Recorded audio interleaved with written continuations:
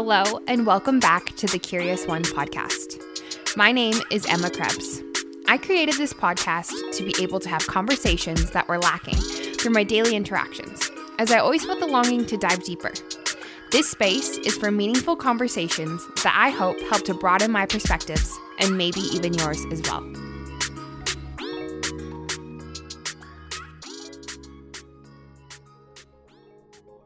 Hello, and welcome back to a brand new episode of the Curious One podcast. In this episode, I sit down with Bernard and Georgia from Central Village Housing. CVH provides a quality, sober living environment for women who are ambitious about recovery. Although Bernard and Georgia have not struggled with addiction themselves, they grew up around and witnessed firsthand the negative impacts it has on individuals, families, and communities. So back in 2015, they both decided to take the leap and transform their then home into their very first recovery home. Since then, they have not only opened an additional recovery home in Minnesota, but they also help individuals open and manage their own recovery homes as well. During this episode, Bernard, Georgia, and myself chatted about their personal experiences of being around addiction, the inspiration behind Central Village Housing, monetizing your passions, why they decided to begin helping other individuals open their own recovery homes, as well as the important role that recovery homes play within our communities, advice on working together as a couple in business, and lastly, how we can better support minority groups in their journey with addiction and recovery, and as always, so much more. If you are enjoying what I'm creating here on The Curious One, it would mean the world to me if you could share this episode with someone you think will gain value from it.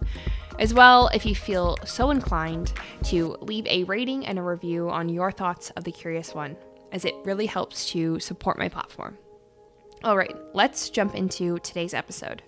May you be inspired, may you be curious, and may you learn more about yourself as we learn about others. Enjoy. Good morning, everyone, because it's morning for me. I don't think it is for you guys.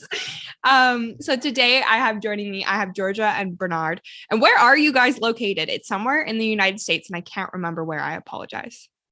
Minnesota. Okay, yes. Cool. Minnesota. I love it. I'm like, I love talking to people that like are not where I'm from. And I love that the whole point of podcasting is we can collaborate with people from all around the world. It's so exciting, and to highlight different stories and perspectives. So I'm excited to chat with you guys today, and let's just dive in. Can you both just share a bit of your perspective around addiction and recovery? I know that you both didn't necessarily struggle with it yourself, but maybe what was your experiences with it in the past before CVH? So for me, like you said, I never used drugs or alcohol. So that was never a big vice for me. But with my family members, like 95% of my family, they do drugs or alcohol. So I came from a family where it was when like family functions and things like that, it was always like some fighting, arguing. It was just always something negative that came out of the situation when it was supposed to be something positive. So by me seeing that made me not want to do drugs or alcohol. And then that's how we, I never knew about what recovery housing was until 20 plus years later. And then we stumbled upon like what a recovery home was. And that was my way to get back and try to, because a lot of people don't look at individuals like us who don't do drugs. They just think about the individuals in recovery, which is a great thing. But a lot of people who don't do the drugs, it's a reason why they don't. They probably seen a lot of stuff that they probably traumatized from, though. You know what I'm saying? Mm-hmm. So that was a way for me to say, this is a way for me to get back and help individuals in recovery and show other individuals who don't do drugs that you can still help in that process as well. Thank you for sharing that. And I completely agree. Like, I don't necessarily struggle from it, but like if someone's struggling with addiction and recovery, it's like a wave effect. They impact their circle, especially their immediate circle. And I found for myself, I really struggle to find resources at times for someone that's not actually struggling with addiction, you know? And so I did a previous episode where with a recovery coach who supports family members or loved ones of those with addiction. And so again, and I can only speak from my perspective, and I'm the same as you guys. I don't struggle. I'm very fortunate where I don't struggle with that myself. So yeah, thank you for sharing, Bernard. What about you, Georgia? So I was a child of in a household where the parents struggled with alcohol. So growing up with that being in the house was like, okay, you know, every day living it, seeing it. That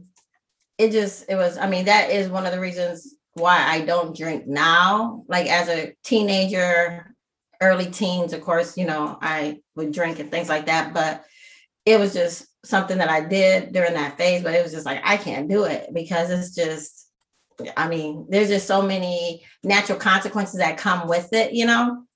And I did not want to be that person.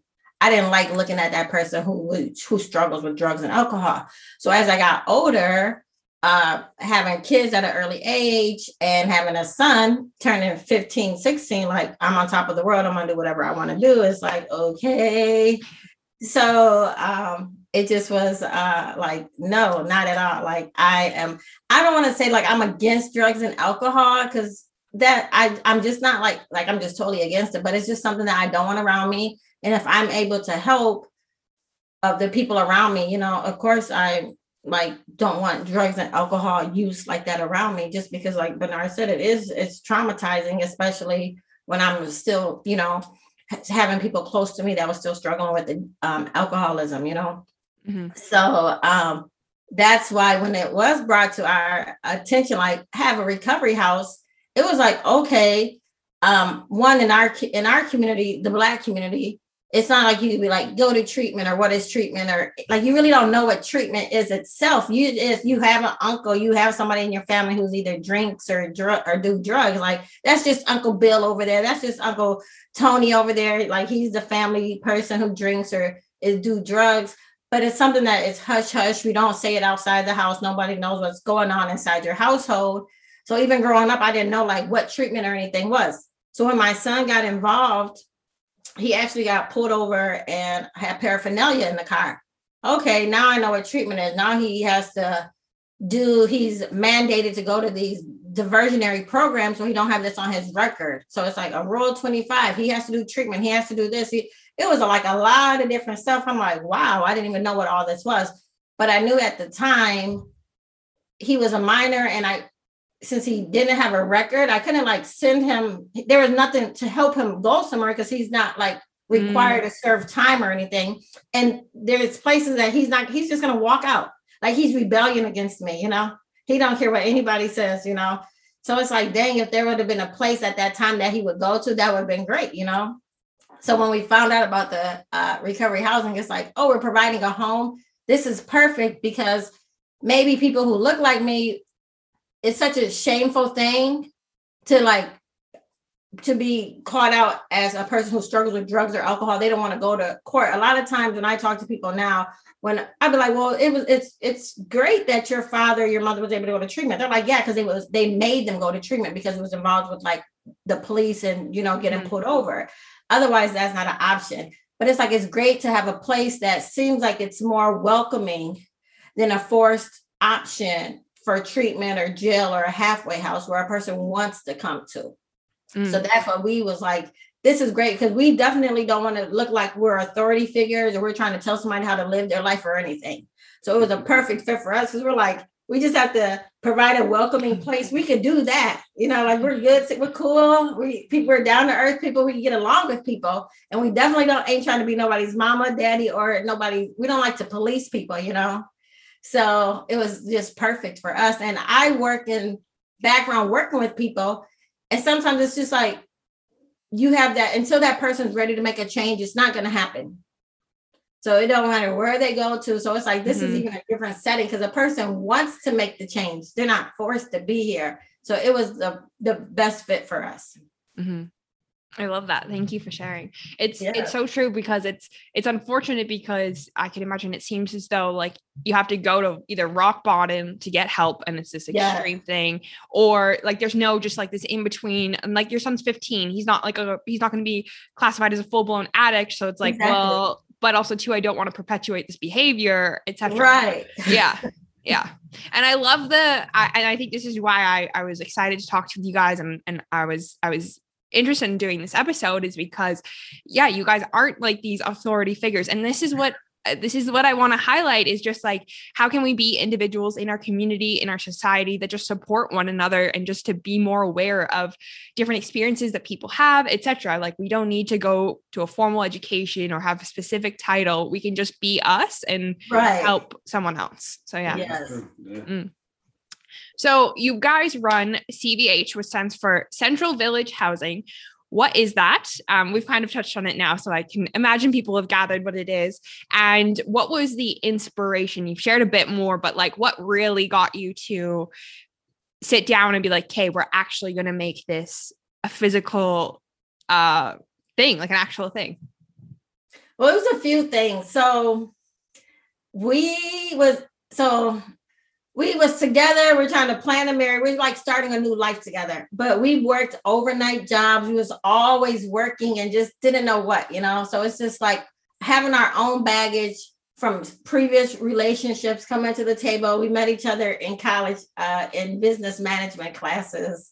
And we was like in our late 30s going to college. I love that. I honestly, though, I fucking love that. So we met. So we're like, okay, we're just sitting there like, we don't know what really to do, because we're like, okay, we're working long hours. Like, I be telling people like, it's just weird, because I'm like, we'll see each other like once or twice a week dating, because I'm working overnight 2 jobs. He's working overnight long hours, running his own business. It was just a weird combination of us being together. So we just was sitting there like, we wanted to do something different. We had a house it outgrew us. And it's like, maybe if we downgrade some of our expenses, I could not work 2 jobs, because I was just struggling. We was just trying to have this lifestyle, and this house was just too big for us. It was a 5-bedroom house. So when I was thinking like, oh, we'll rent it out, I really don't want to rent it out. I just don't want people to come in this house. They're stainless steel.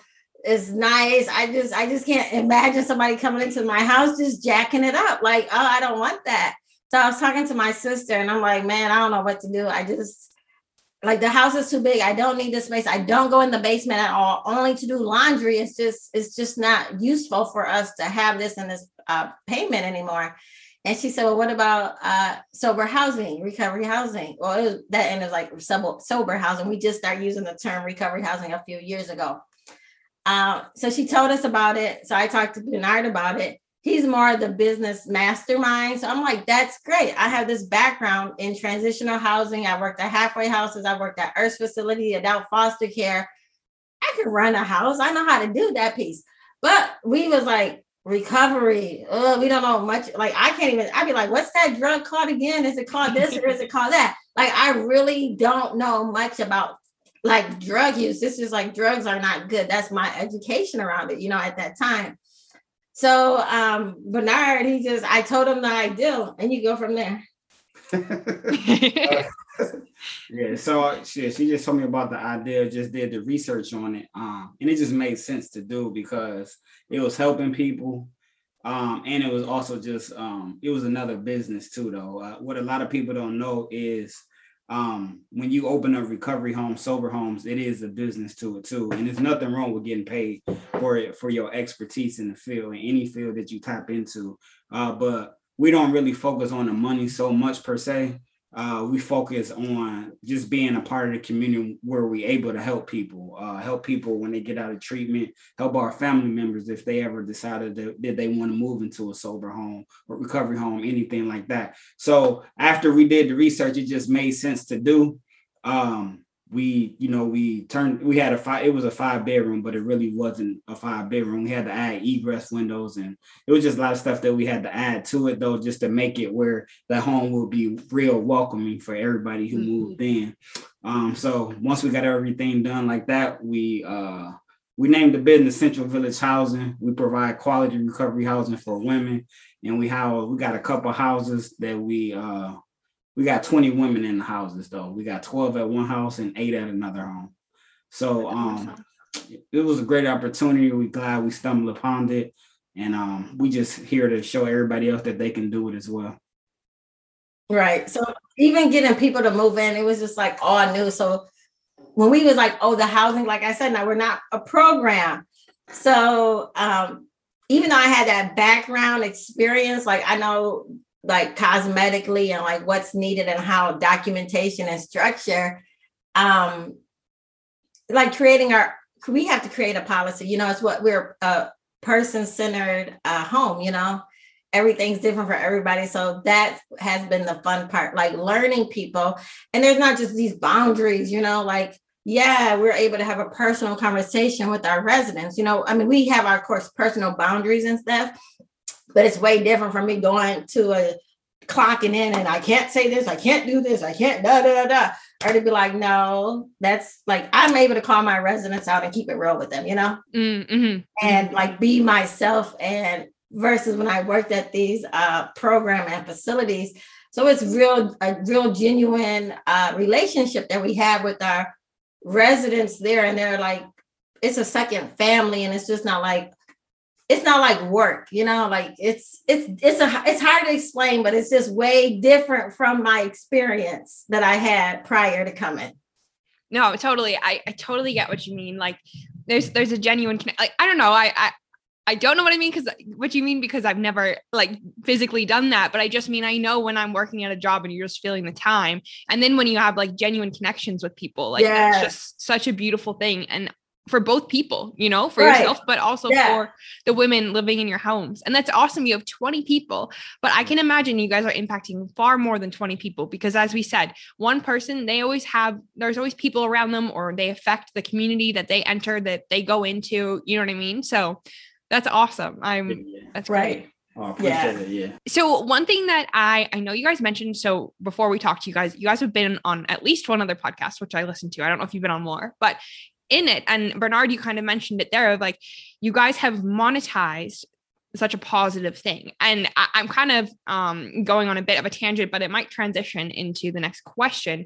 I could imagine there would be some sort of like internal conflict of like, oh, is it weird that we're making money doing this? But I just want to touch on this because I think it's fucking awesome, because I think that it's not wrong that you are monetizing that. And it's actually beautiful that you are running a business that's earning money, that is actually adding value and like beyond just the money. Do you know what I mean? And I know you guys mentioned you're not doing it for the business, but at the same time, you got to pay your bills. And also too, though, if you can pay your bills in a way that you're passionate about, you can show up better, you can affect more people and create greater change. So like, was that something that ever kind of crossed your guys' mind of like, should we be making money from this? Or like, how did you guys navigate that? Or was it, because Bernard's very business oriented, was it just straight off the hop? Now, I'm gonna be honest though. It started off as, everything is just business though. No matter how you slice it or dice it though, unless you're just like a millionaire or billionaire where you can allocate somebody to, pay them however much you're gonna pay them, and you're not worried about taking the loss all the time. So with us, it came off because we started because it was a business, and we can make money off of it. But then after learning and also build our relationship too, for us to be able to. So it was like money helping people, but helping us as our relationship to be able to grow and bond with each other more. Yeah, because you were spending like no time together as well. Exactly. Like, okay. Yeah. Interesting. Like, this is not working. Yeah. And do I know you? Right. And to be honest too, I think that was one of the biggest things, the biggest challenges, even now when we coming down this path of, I know we'll talk about it later, but just even releasing the e-course, because it's a delicate situation. And so it don't want to seem like you trying to exploit no community or anything like that. But unfortunately, it is a business, and there's a lot of people making money off of people in recovery and things like that. So, honestly, I never really like even talking about the money aspect, but now I know I have to, unfortunately, though. Right. And I think sometimes for me, and I don't have conversations with Bernard too. It's like, I think sometimes it's hard because we have people that's taking advantage of people. Yeah. Like they're opening homes. They don't care what you do in there. People's just doing anything in these homes. So it's just hard because it's like our reputation and our homes and our residents, it speaks for itself. Yeah. People like, if you really want to, if you're serious about recovery, go to CVH, go to Central Village Housing, because it's not that we don't play that, but it's like, it's a safe place for recovery. Like you're dealing with stuff. So we're not going to be like, oh, you get a slide this time. Okay. Like we're keeping other residents safe. So we're very mindful about having our structure and following our policies to the fullest, but I think because there's so many people who are taking advantage of people in recovery and things like that, it makes it like, if we say money, people are like, oh, they just want money. They're just doing this for the money. So that's why it's just like, let's not mention the money. Yes, we have to get paid, but we truly provide way more than even what we receive. Unfortunately, so we're still giving more out than what's coming in, which we're fine with that still, because it's a bigger cause. But there are people who are taking advantage of people. And that's hard because, as you said, it definitely would affect like your reputation as well. And so it's great that we can share your story and really get that out there louder than these other people. But it's like, you know what? I don't know. It just, think of every other business in consumerism. They are taking advantage of people that aren't, you know what I mean? Think about the cosmetic industry. They're making you feel bad about yourself so that you purchase their product. I think you like, I just wanted to touch on that because I wanted to highlight that, like, I don't think it's wrong. And I just want to put that contrast in of like, let's think about freaking like L'Oreal or something, Right. if we're going to go down there. So we mentioned there that you guys have started, it's an e-course, but is it more? So you guys are now, what did I write here? You guys are, I didn't really write anything specific, but you guys are now helping other people, open their own recovery homes. Can you talk about like the inspiration behind that and kind of what that process looks like? Well, before we actually started doing the e-courses, we was doing like more one-on-one consulting with individuals like in the Midwest and Minnesota, everything like that. But it was just getting so time consuming where we was thinking of a different way where we can touch more people and spend less time with them, because when you're doing that consulting aspect of it, especially when you're dealing with individuals who don't know anything about the recovery, you got to check their intentions. It's just a lot of questions that you got to ask them. And back then we was doing a lot of work for people. We was helping them find the houses, sometimes managing the houses, dealing with treatment centers with them. It was just a lot of stuff that we was doing. So when COVID hit, we was looking for a way to bring it on a wider scale level. And so on one side, it was good that COVID hit, excuse me, because it gave us an opportunity to sit down and really focus on writing everything out for the e-course and, just put it on a platform where everybody can go purchase it and open up a recovery home in any city and state, though, because a lot of people, they don't know about recovery homes, and their biggest fear is, do they got recovery homes in this state or this state? But they don't even know they house right next door to them might be a recovery home, and they don't even know it, though, because it's no difference. You don't know what a recovery home looks like, though. You know what I'm saying? Because they look like regular homes. They just look like regular homes, though. So that was our inspiration for it. We just wanted to get it on a wider scale because we know there's so many other individuals out there who need help in all cities and all states, though, for the recovery, for people. Because just think about this, too. This is something we'll be talking about.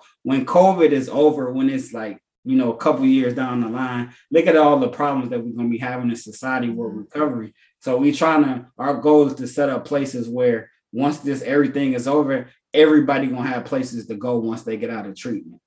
Right. You know what I'm saying? And then for the individuals who want to turn into a business, they have the blueprint for success. Because we always say we did a lot of stuff that made us not successful, or I ain't gonna even say not successful, it was just a lot of learning curves that we had to go through. So we could tell everybody what they need to do and not to do in order to be successful.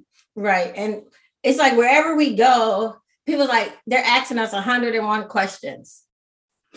So now when people start asking questions, we're like, you know what? We have an e-course that's going to answer all of those questions. People will invite us to dinner and we're like, they're going to access, this is going to be a recovery house conversations, you know?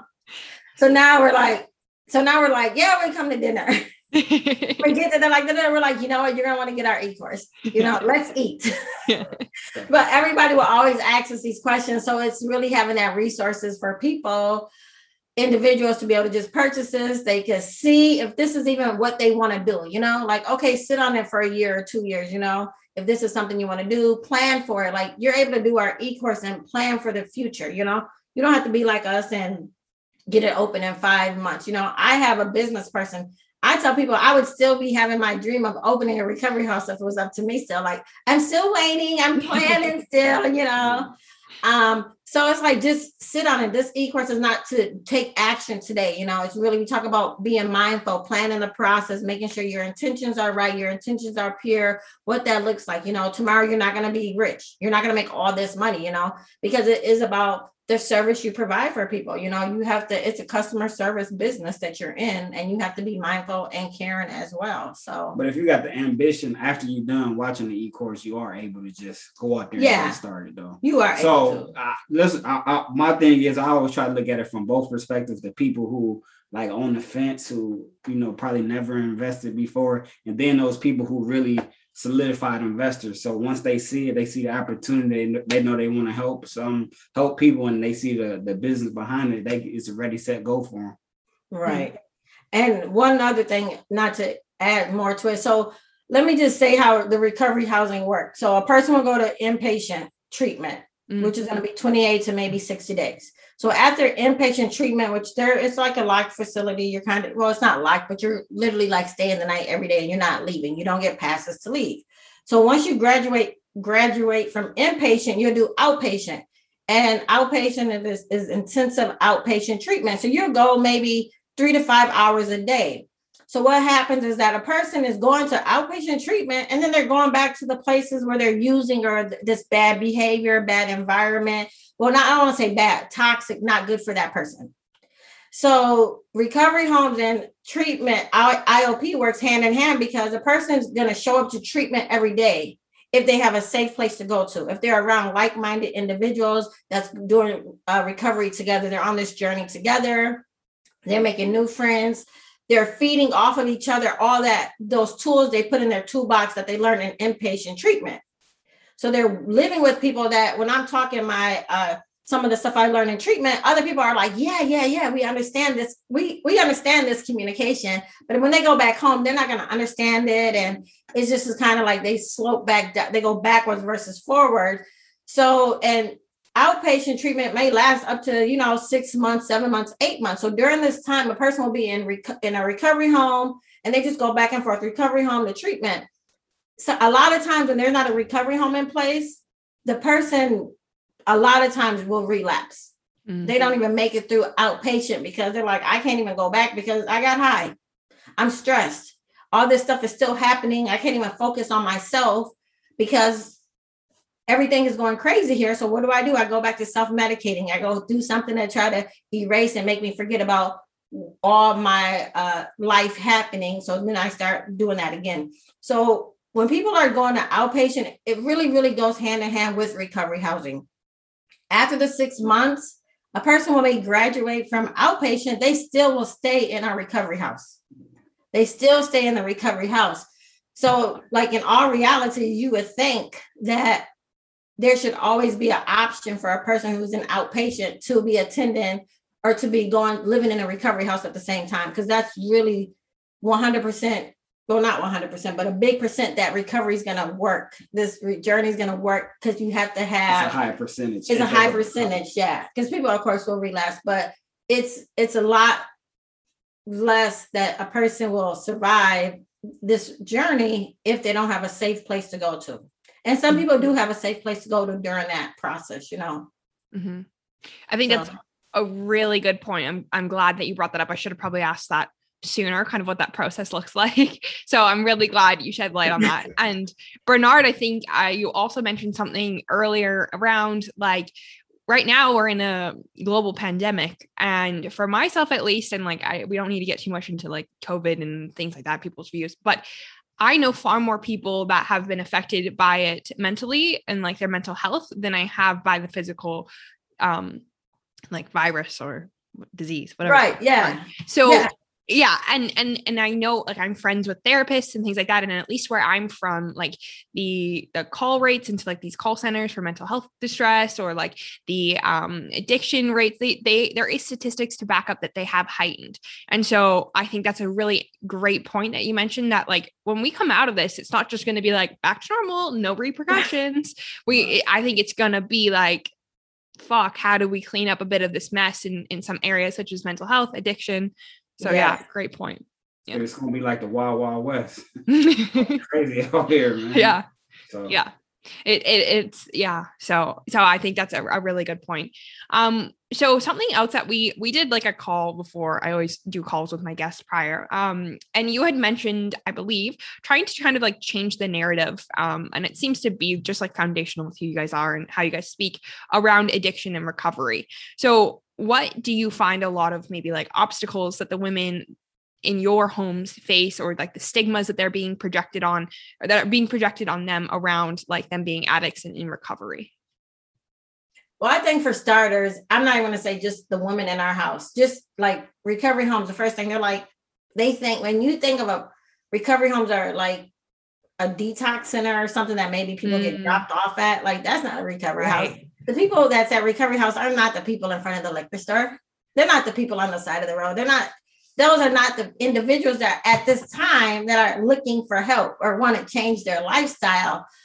Even when we opened up our house, they're like, you're going to let them people move in? I'm like, who's them people?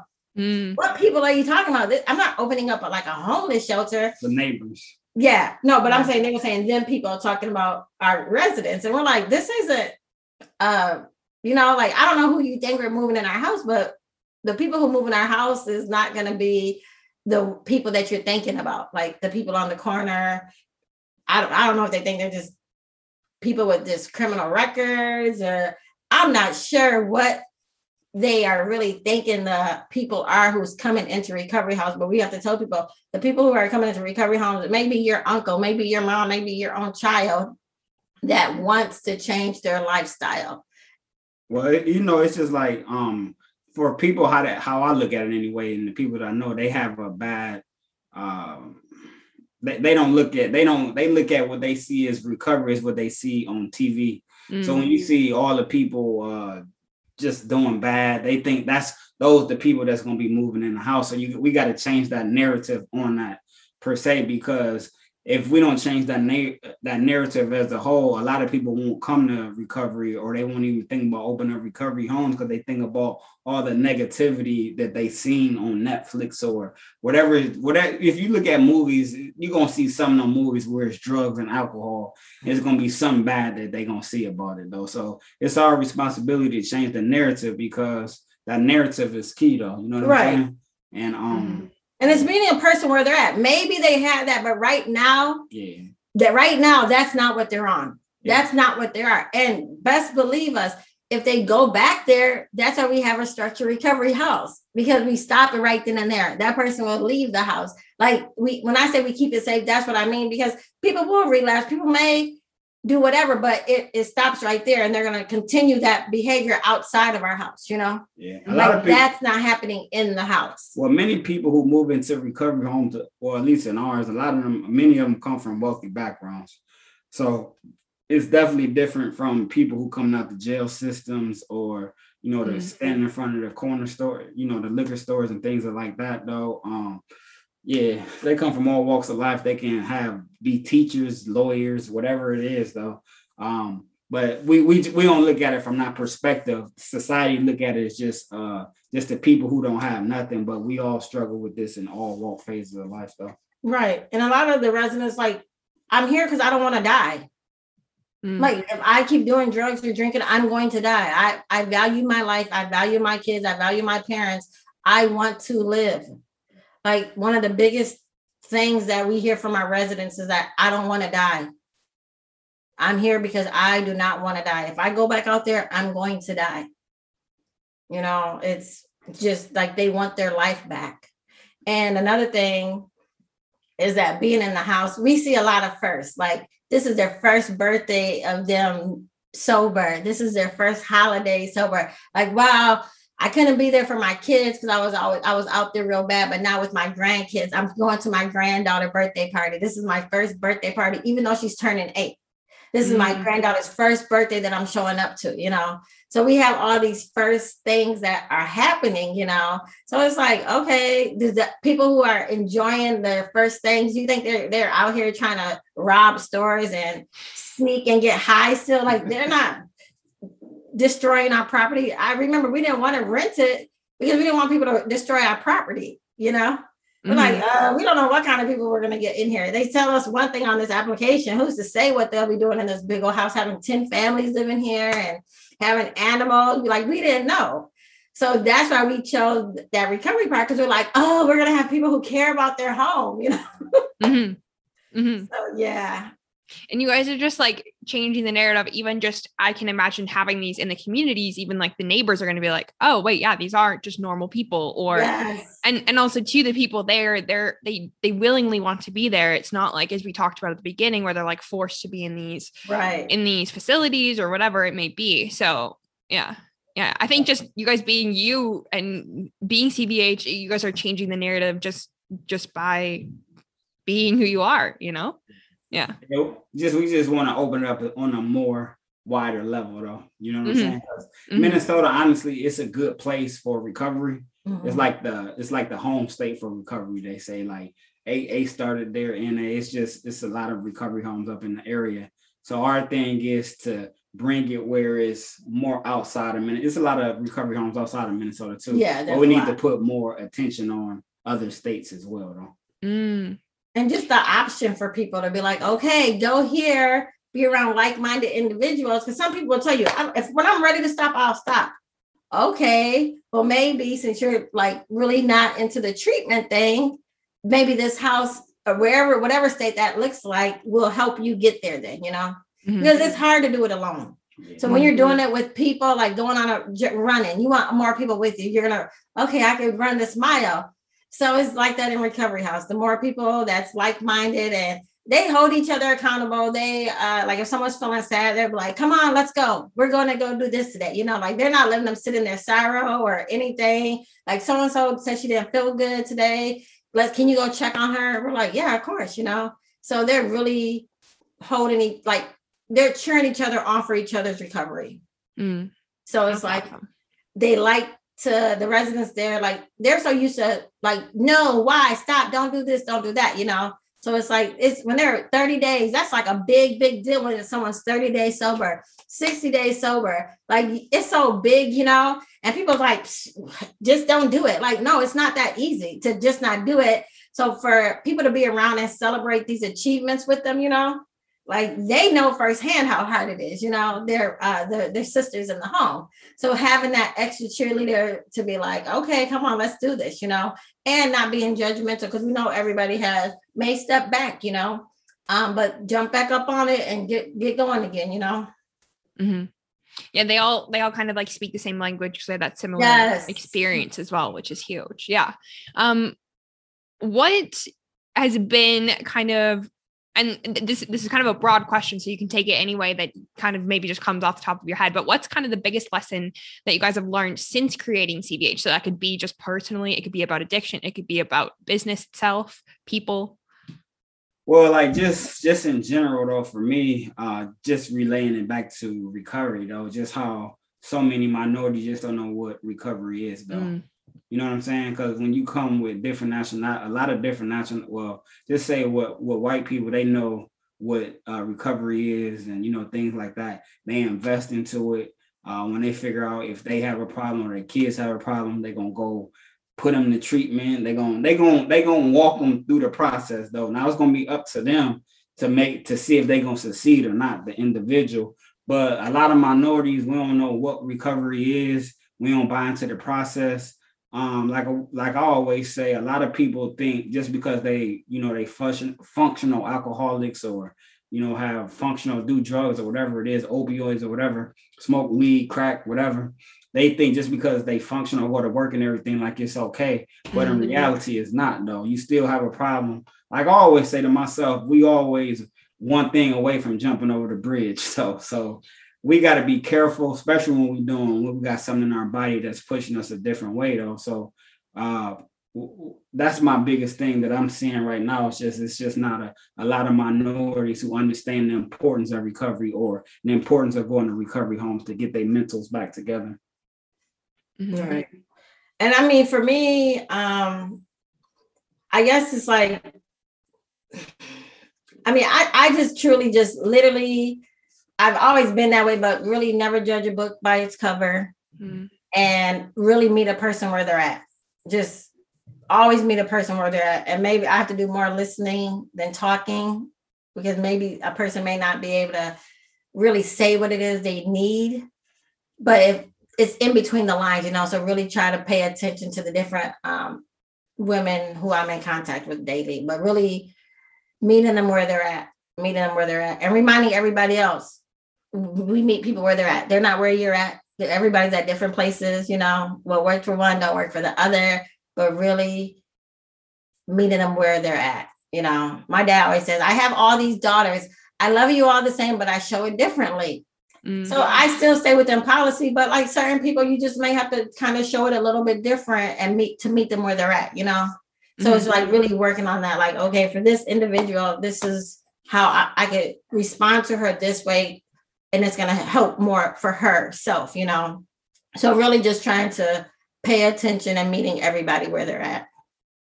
That would definitely take experience working with people and in recovery homes. I could imagine that's definitely a strength that you have.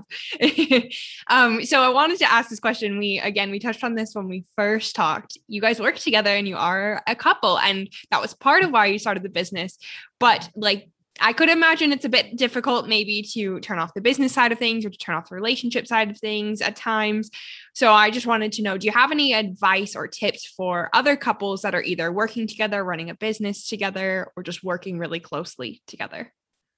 Yeah, I just think even like I'm just giving this advice, and it's something that even me personally, I still struggle with, but you just got to figure out that balance between everything. You can't go all the way on this side or all the way on this side, though. So you just gotta, if you know that you're finna get into any business together, though, you gotta say, okay, we only finna work from this time to this time, and this is our time every day. You know what I'm saying? You gotta just figure out something where it's a balance in between it, though. And you probably also gotta figure out something where you can have that one-on-one time with yourself too, though. Right? Because that's the biggest thing, though. If you don't got the one-on-one time with yourself and do stuff that you like to do, and you always, because you consume with somebody, just say 24 hours a day. So you got to figure out on a weekend if you got to go out with some of your friends or you just got to figure it out where you just don't get so consumed with that one individual, because it'll start getting frustrating though. Yeah, very frustrating. And we're pretty good at it. Like, we will sit in the house I'll watch TV in the living room. He might watch TV in the bedroom. We don't like the same TV shows a lot, So we really try to keep our space. And because when we met, we wasn't like under each other. We still like, it's good to know he's in the next room versus us sitting under each other. Like I wanted to see him a lot more. That's why we went into business with each other. Now it's like, whoa, wait a minute, you're here every day. I'm here every day with you. But I had to make a run today. Talking about, I can come with you. No, I'm gonna enjoy this ride by myself. It's okay. I don't like driving, but I just need this hour drive just to myself, just not to talk about nothing, So just really having that balance. I have strengths and weaknesses. I bounce. If he has a strength, then I let him. I'm like, that's my weakness. You take care of that. You tell me how we're going to handle that. So really playing off our strength and weaknesses to be like, you got this, and you got that. So we don't try to be in each other's, even though it's our business together, we have certain roles we play. Yeah. Like, don't have me do it. I'll have us all jacked up. I love that. And I think that is something that myself, at least, like I got caught up in my own relationship of just like, you lose that relationship with yourself. And I think once that goes, that's just like, that's the foundation of things as well. So I love that you guys acknowledge that, but I could imagine it would be hard as well, since the business that you guys are in, you seem quite passionate about it as well. So I'm sure you enjoy doing the work, you enjoy talking about it, but at some points you do have to be like, okay, I'm really excited to talk about this, but we're eating dinner, or like we're going on a date. We're not going to talk about this now. Let's talk about other things. So right. yeah. I was gonna say, when I'm a morning talker. So we have this rule, like he has to be up for like 20, 30 minutes before I could talk to him. Okay. Cause I would be like, hey baby. He's like, I'm like, okay, like let me wait till after he brushes his teeth and start moving around. Like I'm gonna go write this down, because if I start talking to him, like, I'm still sleeping. I'm like, but your eyes are open. I don't want to forget this. So now I'm like, just patiently wait for him to start his day before I start talking. You have like a coffee ready. You're like, morning. Right, that's me. He don't play that. So now I'm just like, great. I'll just sit in the living room until he wakes up. Did you guys, like, you mentioned how you guys kind of play off each other's strengths. Did you always kind of like know what your strengths were, and like Bernard knew what his strengths were? Or did you guys ever like do anything to like any activities together, or like maybe just like sit down and be like, I'm really good at this, I'm not so good at this? Or like, did it just kind of naturally fall into place that? I think a little of both. Yeah. Like, I think a little bit of both. Like for sure, like our finances and bills and stuff, he's the best person. I'm like, don't give me a checkbook, don't give me a card, don't give me nothing. He was like, he let me do it. Like, yeah, so I'm thinking I'm gonna take over this. I'm like, huh? What? Why? He's like, do you really want to know? I'm like, no. That's okay. But there's certain things when we're talking, he'll say, okay, like I'm gonna take the lead in this because I think this, and I'm like, okay. Or I'll have to say, baby, I know what I'm talking about. Like we have to go with what I'm saying now because this is my strength. Mm-hmm. So yeah, I think that's true. I just think sometimes too, when you're doing business with somebody, you might even like, it's just a lot of stuff with me. I know probably with her too. Yeah, that I know I want to go harder in, but it's just you just gotta let everybody just be who they is, though. You know what I'm saying? Like for me, in just certain business, I would just took different approaches, different things, though. But when you dealing with somebody who you love and married to, and you know things of that nature, you just got to be more cautious, though. Mm-hmm. But if it was my friend or somebody like that, I'd be 1,000 more times more direct. And nah, we ain't doing that, though. You know? And communicating, I guess, like that would help too, as well. As you mentioned, like, hey, I'm good at this, I'm going to take the lead as well. Yeah. Thank you for sharing that. I find it super valuable because it's something that I think would be on the cards for me in the future. So I love talking to couples that work together. I'm like, how does this work? I want to know. Because I could see how there could be so much, there could be a lot of struggles, but I could also see there'd be such payoff, to like be there together and be like, we did this together. That'd be an amazing feeling for sure. Yeah. Yeah. It most definitely it's just the balance, balance.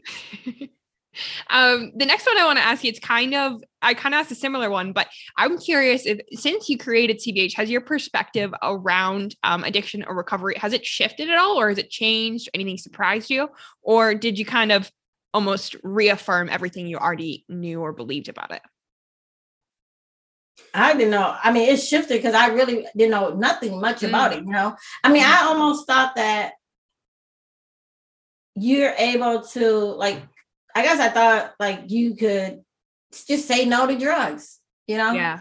Like you don't, like there's so much more, like you could just, like, it wasn't like a sickness, it wasn't like your mind is being taken over by these chemicals you're putting in your body, just because I'm able to be like, no, like, no, it's not that. And learning just more different stuff to be like, whoa, I thought it was not like, it was kind of wild, but I'm like, I only knew a tiny bit of just drugs, alcohol, recovery, addiction, and things like that. So it's opened my eyes to be like, what? Wow.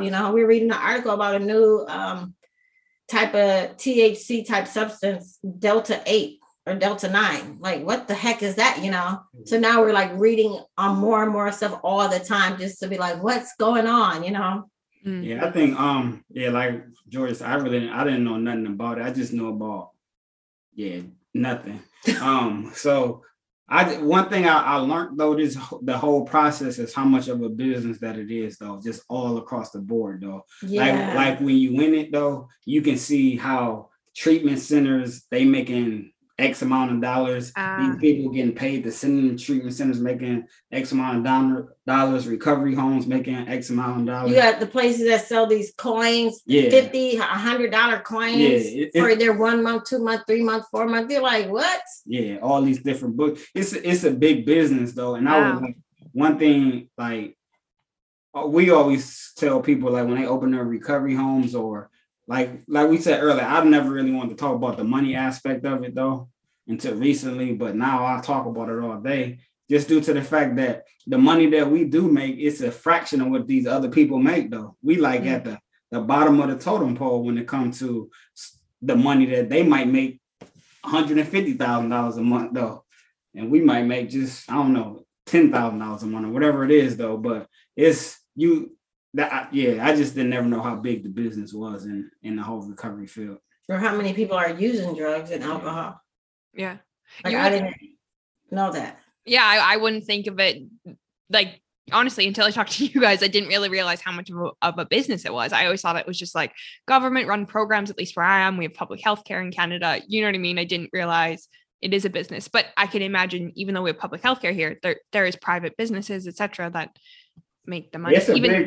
It's a big treatment center. I mean, not a treatment center, recovery home out there. I think they somewhere in your area close to Toronto. I forget where they at though, but they charging like $2,500-$3,500 a month per person. Wow. Yeah. So it's a big business nationwide, worldwide. Mm-hmm. On another note, like I live really close. So my city just opened a safe injection site, and I don't know too much about it, but as a person that lives within like 3 blocks from it, I've kind of gathered, and I don't know if this is accurate, but they just facilitate the drug use, but they don't do any further support. So it's really caused a lot of, I don't know what word to use, but it's just like businesses are closing down. There's a lot of unsafety in the area. And I live like in a central, like safe area, like it's quite central, but it's just been interesting to see the shift. And so I think that's also what kind of like really skyrocketed me into like this whole interest into like talking about addiction on the podcast. And so I love talking about people that create bigger support around addiction, and also just like learning more about it.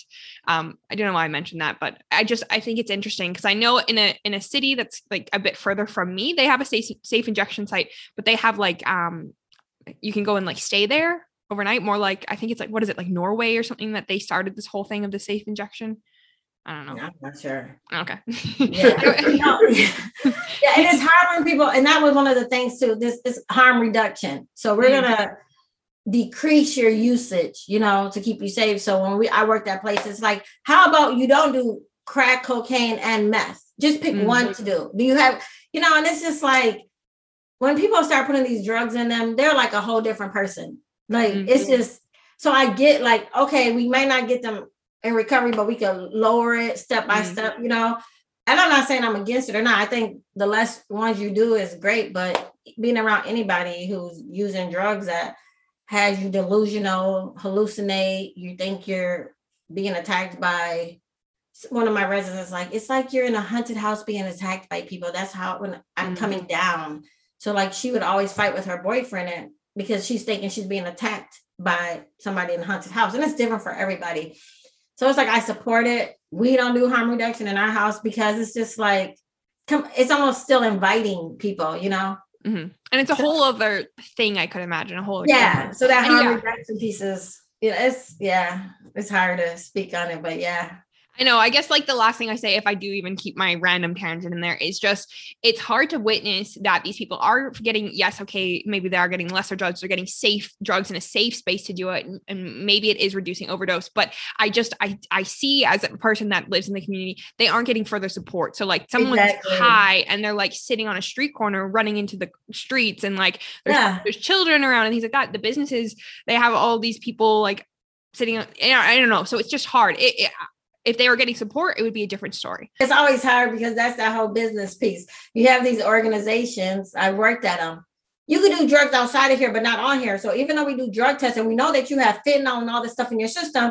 As long as we don't find drugs on you, it's okay. So leave the property to get high. Because if they put something about abstinence or not doing drugs, they're not going to get money because people are going to, do these drugs. So it's like, oh, okay. Because when people do drugs in our home, they will transition to another place. So of course, then our money stops, and that's one of our difference. When people start doing unsafe activities, our money stops. These other places, it's like, yes, come, like I said, it's to each his own, but it's like, you got to keep that money coming in. So harm reduction it is, Yeah. And you people are still dying from that. And it makes the community unsafe now. Mm-hmm. Mm-hmm. So that would be hard. And you got to stay true to like yourself and your rules as well. Yeah. Yeah. I want to close out with one final question. And I kind of prefaced it at the beginning. I'm curious what your perspective is on how do you think that society could better support individuals on their journey through recovery or even those that are going through addiction? So it's hard to say. One, because the world, okay, so we're in Minnesota, right? Mm-hmm. So George Floyd, he had drugs in his system. So it's just so hard because in reality, it's just like society looks at white and black people of white or non-white people different when they use drugs. When you're white and use drugs, you have a problem, you need help. When you're black, you're a criminal, So it's just hard, me being a black woman, to even say, because it's different when depending on who's using the drugs. It's really different upon my view on that whole piece of it. But just in general, I do think people need to know that, yes, it's in videos and it's a new cool thing that people are like, we're popping pills or we're sipping on scissor up or these different, like you see it everywhere, it's like, what the heck? But it really is it's a sickness. Like it's such a sickness. It's like it goes hand in hand sometimes with that mental health piece, like people are trying to figure out how to self-medicate, different things like that.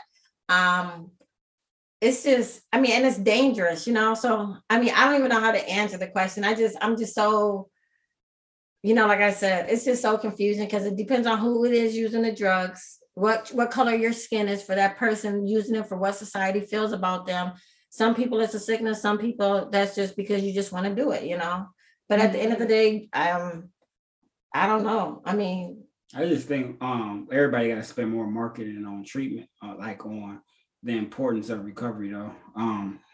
One thing Georgia said too, it is a big difference between black and white, though, or minorities and white, whatever the situation is, just due to the fact that some communities they don't even know.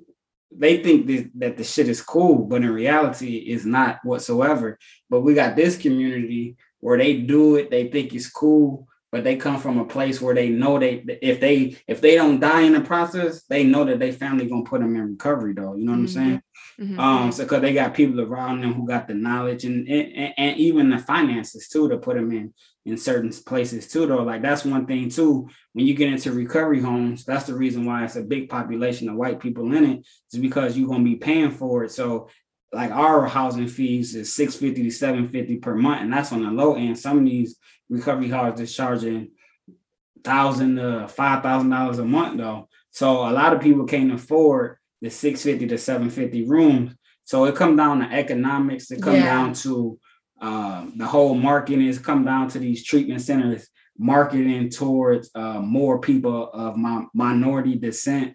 It comes down to even us speaking to more minorities, letting them know the importance of going to recovery, though. It's just a lot of stuff that we got to do to change the stigma on it and put a lot of more importance on it instead of just always looking at it from a business aspect of it, though, and only going after one audience as well. So then, okay, I want to expand on that. And if it's too big of a question and if it's going into a whole different thing, like, please let me know. But like maybe specifically to these minority groups, how can we better support these minority groups? Because it is true, like you guys said, the narrative has always kind of been spoken to these like more privileged, more affluent communities. So is there anything that we can do overall to maybe like educate ourselves further but to really hit these minority groups? Like even like, is there ways that we can support you guys to get your message out further? I don't know if that's too broad of a question or. So I think one thing too, just from a standpoint of just helping more minority people, they got to hire minorities. You know what I'm saying? When you get into these treatment centers or even these soap recovery homes, though, when you don't have nobody up in there, like just say with our house right now, we got 12 people up in there. Just say out of 20 people, I'm saying this is a high number for us now. We probably got 2 or 3 Black women in our house, and that's like the highest we ever had it though. 3. You know what I'm saying? 3. But it for our first couple of years, we was running 100% white people, which is, ain't nothing wrong with it though. You asked me the question, I'm just tell you the question how it is though. So I just think people got to hire more other people of other races because when people come in there and they don't have nobody who they can identify with, that's always going to be a problem. No? So when we come in, just say me and you, we can talk, but our relationship can only go so deep though, because it might be you might not went through the same path, or you might not have a relationship. You might just say me and her, even like we're different. Yeah, we different. We're totally so our different. relationship just don't stop. Yeah, it stops. You know what I'm saying? So we from a same race to per se. But we grew up way different. Yeah, grew up way different. But when you don't got nobody with the race and who you can identify with, it just make it harder though. And one thing that we always say, they forgetting about a whole different target audience out there. So if you running at 100% capacity at a treatment center, if you go after different minority groups, you're gonna be running at, man, you're gonna have to open up another treatment center because it's gonna be an overflow of people coming in. But we just I know, we only want to deal with one group of people, and that's the frustrating part about everything too. Like And I think it's just because I've never been to treatment, so I don't know what a day in IOP is. I don't know But you've been to a sober house. No, but what I'm saying is that when you go to treatment, like if they're like, what are you talking about? Like this is not what you're saying is it's not clicking anything in my brain to want to stop using drugs or alcohol. Like the way you're teaching it to me is not like some people are hands-on, some people's reading. Treatment still needs to be different way that it's delivered, So like I said, I never been there, so I don't know. Yes, in our recovery house, it's different. We're meeting people where they're at. Like this is who this person is. This is like be yourself still. We still have to tell people like it's not intimidating. They're being direct. They're not mad at you. Denise, she's just loud, That's just how Denise is. So it's just really being able to deliver treatment for that, because we have people who go to treatment, Black women. They're like, I can't even sit in this class. I don't even know what they're talking about. Like, I'm falling asleep. It just isn't catching anything to make me want to sit here. I don't care if they're paying majority of my housing fee. I can't sit in this class. I'd rather go get a job because I guess maybe it's like, you're not doing anything. So I feel like I'm just wasting my time, So it's not registering in their brain versus giving them something that they have that understanding of something, And like I said, I don't know what treatment's based on, when people process stuff.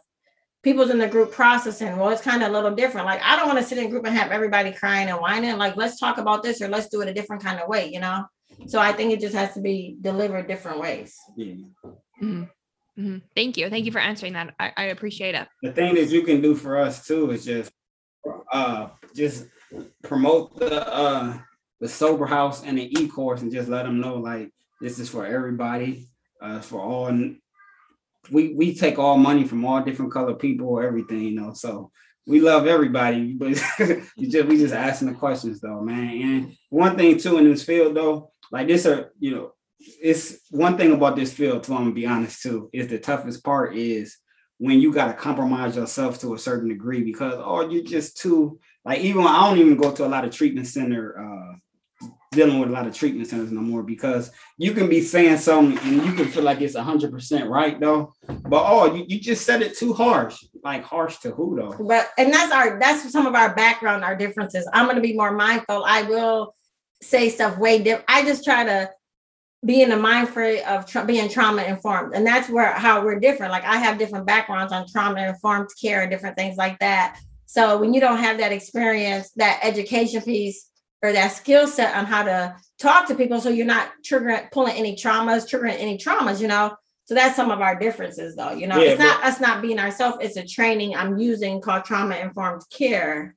to be able to communicate with people. So I'll give you one example, right? Though.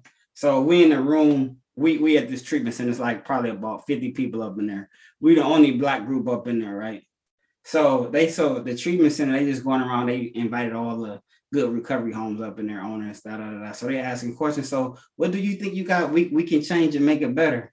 I said, I think you guys need to raise up the housing fees. So because there's some people they pay $550 of whatever you charge them on housing fees. So I said, I think you guys need to raise up the housing fees. It's been the same prices that you guys have been paying for, for the last couple of years though. And nobody responded. They just looking at me like I'm crazy. Now, a couple years later, now they all want to get on board. I'm like, I don't even got the energy for that no more. But a lot of times, whatever you say, people are like, thank you. Like they're happy when Bernard's in the room. Because people's just like, oh, and Bernard, he will come and he asks those uncomfortable questions. And it's not even uncomfortable. It's uncomfortable to you. Like this is what we do. So you always have to ask those things. But no, and then after the fact, people will call us like, yeah. We're like, why did you say yeah after he said it, Yeah.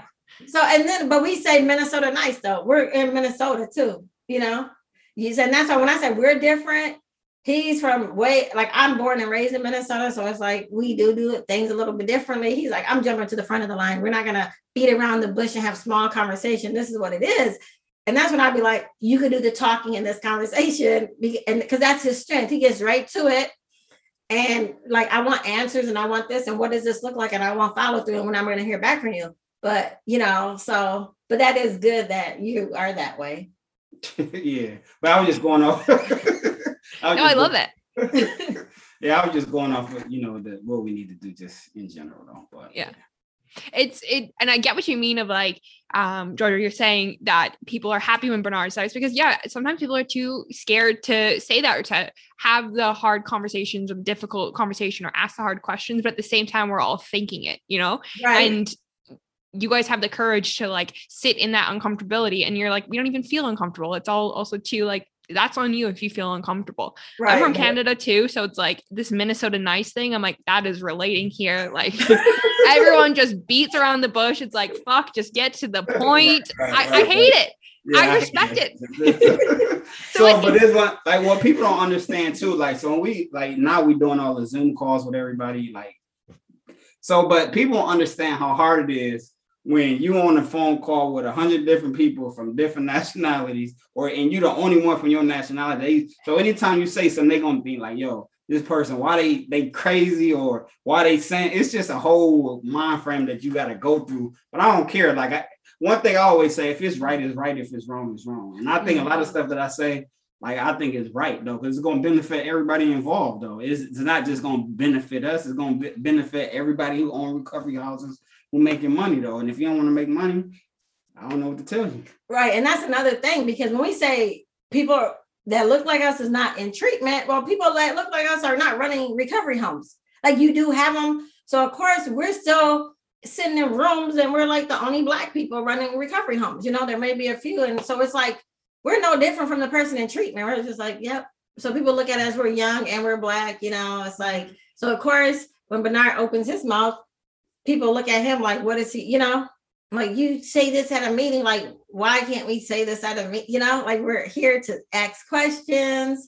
So we have that pushback as well, though, like we sit in rooms and so we can only imagine what it's like for our residents because it's not, I'm not going to say have a party, but of course, we still don't feel welcomed. We don't feel welcome when we're at tables and doing different things, It's a crazy feeling. I mean, we're Black, so this is the world we live in. We feel like this a lot of times, But and that's why when Bernard says like we want to let everybody know come to treatment and also run your recovery home because you could do it, Mm-hmm. So we changed the game of recovery housing in the Midwest too, though. Like we brought a lot of stuff to the table that a lot of people who've been doing it for 15, 25 years who haven't done. We just did a lot of stuff though. And now they starting to pay attention to it because I don't know what the reason is though, but we just even with the consulting aspect, nobody wasn't doing it. And they was open to have recovery homes for 15, 20 years. They looking down on us because we see an opportunity. Now it's an opportunity, and we bringing more people to this place. We bringing there's more recovery homes that we open for individuals. It's just a whole big thing. But what we see is that if it was somebody else who had more credentials or went to a certain school or who might got 20 years or something like that, or maybe because we're not addicts or alcohol, but it's like it affected us still. Yeah. Mm-hmm. So just because it's your weight, I don't mean that it's right though. Right. Mm-hmm. And you guys have the courage to like actually put yourself out there, to vulnerability, to like make these mistakes, to take these risks. Like I commend that more than, okay, yeah, you have a piece of paper or whatever, but it's like, right. Well, also too, it goes back to like, why are you doing this? You guys are doing this to help more people, where if you're just trying to like, want to protect your image and like keep it close and only help 10 people, it's like, well then, right. Yeah. I appreciate that. And I appreciate you guys sharing your perspective, and I commend you guys on everything you're doing and who you guys are as people. Like I've really enjoyed this conversation with you guys. I've learned a lot and I've taken away a lot. So with this being said, if listeners want to connect with you guys, support you further, find out more about CVH, where can you guys be found? If they want to move into a sober house or look at our sober houses or anything like that, they go to centralvillagehousing.com. If they want to learn more about our e-course and purchase the e-course, they go to cvhrecovery.com. Our social media, Instagram is cvh.recovery, and Facebook is CVH Recovery. And our e-course will show you how to open, operate, and manage your own recovery home in any city and state, including Canada too. Sweet. Yeah, I can imagine it's maybe a bit similar as well. Yeah. Awesome. Well, honestly, Georgia, Bernard, it was such a pleasure. And as always, I'll have your guys' links in the show notes too, for everyone that didn't catch them. But yeah, I just want to thank you guys for coming on The Curious One. Thank you for having us. I would like to take a moment to say a huge thank you once again to Bernard and Georgia for coming on The Curious One, sharing about their journey, and also for the work that they are doing within our communities. Additionally, as always, I need to take a moment to thank you, my listener, for your two most valuable resources, which is your time and your attention. As I mentioned back in episode 40, Johan Hari's work has really brought a lot of value to my life and really helped my understanding of mental health and addiction. The following quote I want to share with you is from one of his books that I highly recommend, which is Chasing the Scream. A sense of dislocation has been spreading through our societies like a bone cancer throughout the 20th century. We all feel it. We have become richer, but less connected to one another. Countless studies prove this is more than a hunch, but here's just one. The average number of close friends a person has been steadily falling. We are increasingly alone, so we are increasingly addicted. The modern world has many incredible benefits, but it also brings with it a source of deep stress that is unique: dislocation. Being automized and fragmented and all on your own, that's no part of human evolution, and it's no part of the evolution of any society. We are all on this journey together, growing, evolving, and learning alongside one another. If you have any resources, information, or ideas you would like to share with me, feel free to send me an email over at thecuriousonePodcast@gmail.com, or you can send me a DM over on Instagram at thecuriousonepodcast. If you would like to further this conversation and get in touch, visit my Instagram at thecuriousonePodcast. For more information, resources, and show notes, please head to thecuriousonepodcast.com. Thank you so much for listening. Until next time, be well.